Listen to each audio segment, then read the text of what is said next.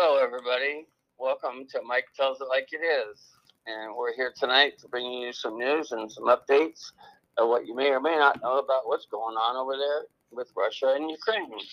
Mike, what do you think's going on over there? Well, I personally think myself that it's a bunch of BS. That there's nothing going to come of this. Okay, Putin's just being bossy like he always is. Okay, he's pushing little countries around that don't have hardly no power, and that he doesn't realize that if he starts anything with with Ukraine, the U.S. is going to step in also. You know, Yeah, we've contributed like $2.5 billion toward Ukraine's military since 2014 when they invaded Crimea, and most recently they got some anti-tank missiles. So that should, at least cause Russia to realize they're going to take some losses if they do this. oh, for sure, yeah. I'd say he can take some losses, big time. But it's just like he has that look on his face like he don't care. You know, Yeah, it'd be nice if they could vote him out, but you know, I don't think that would ever happen. You know, yeah, yeah, it's just unbelievable how these communist countries really are. You know, yeah. and he's about as communist as he come. That's for sure. Well, So the EU is getting involved, and they're a diverse group of 27 countries.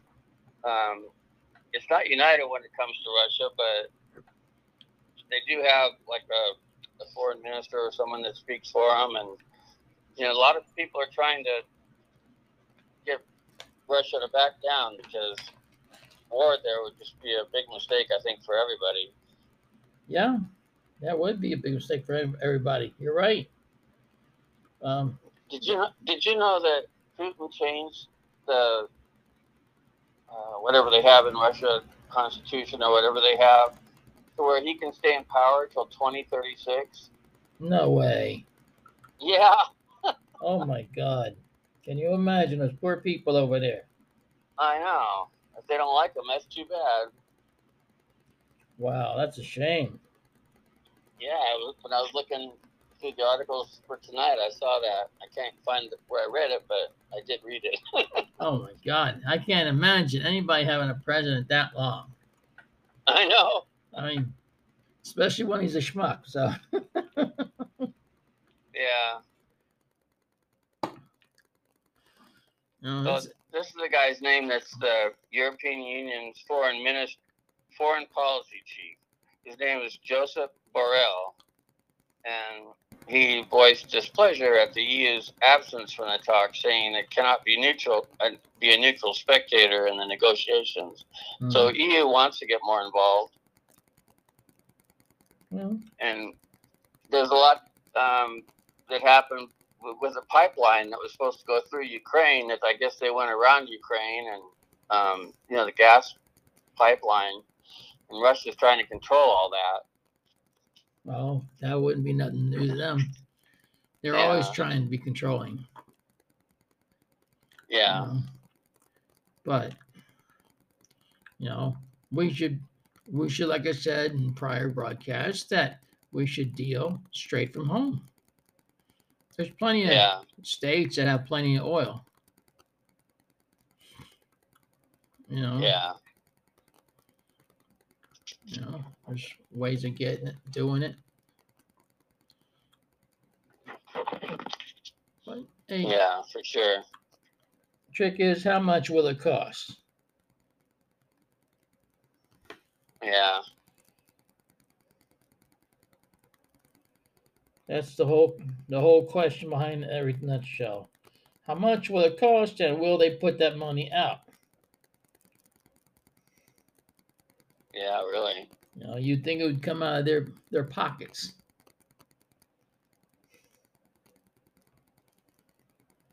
I Yep. don't. Look what they did to Trump when he wanted to build that wall.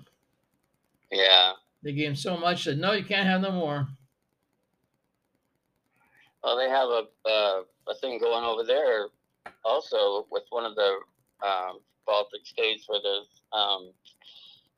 just a flood of immigrants coming in and trying to make a big deal out of it. And I don't have the article in front of me, but it's going on all over the world.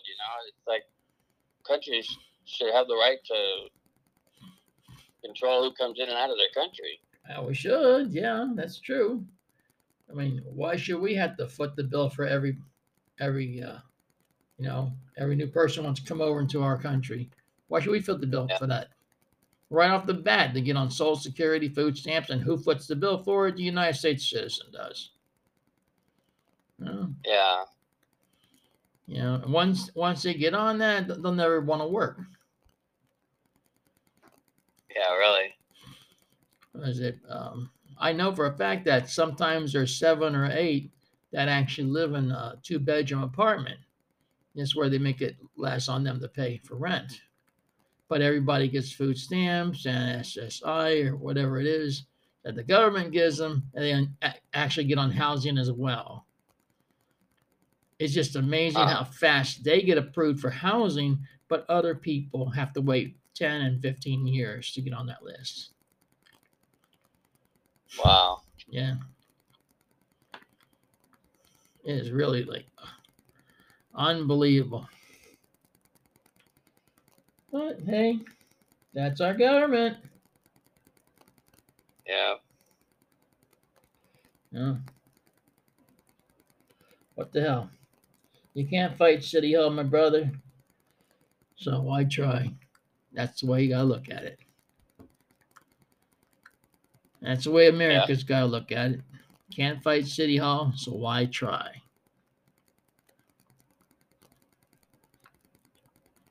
Yeah, I agree. Well, that's about it for tonight, Scott. We're gonna wrap it on up for tonight. And I want to say thank you to all you listeners who've been listening faithfully. And on behalf of Scott and myself, until next podcast, stay safe and may God bless you and yours. So good night, America, and around the world, wherever you are. Good night. Good night, everybody.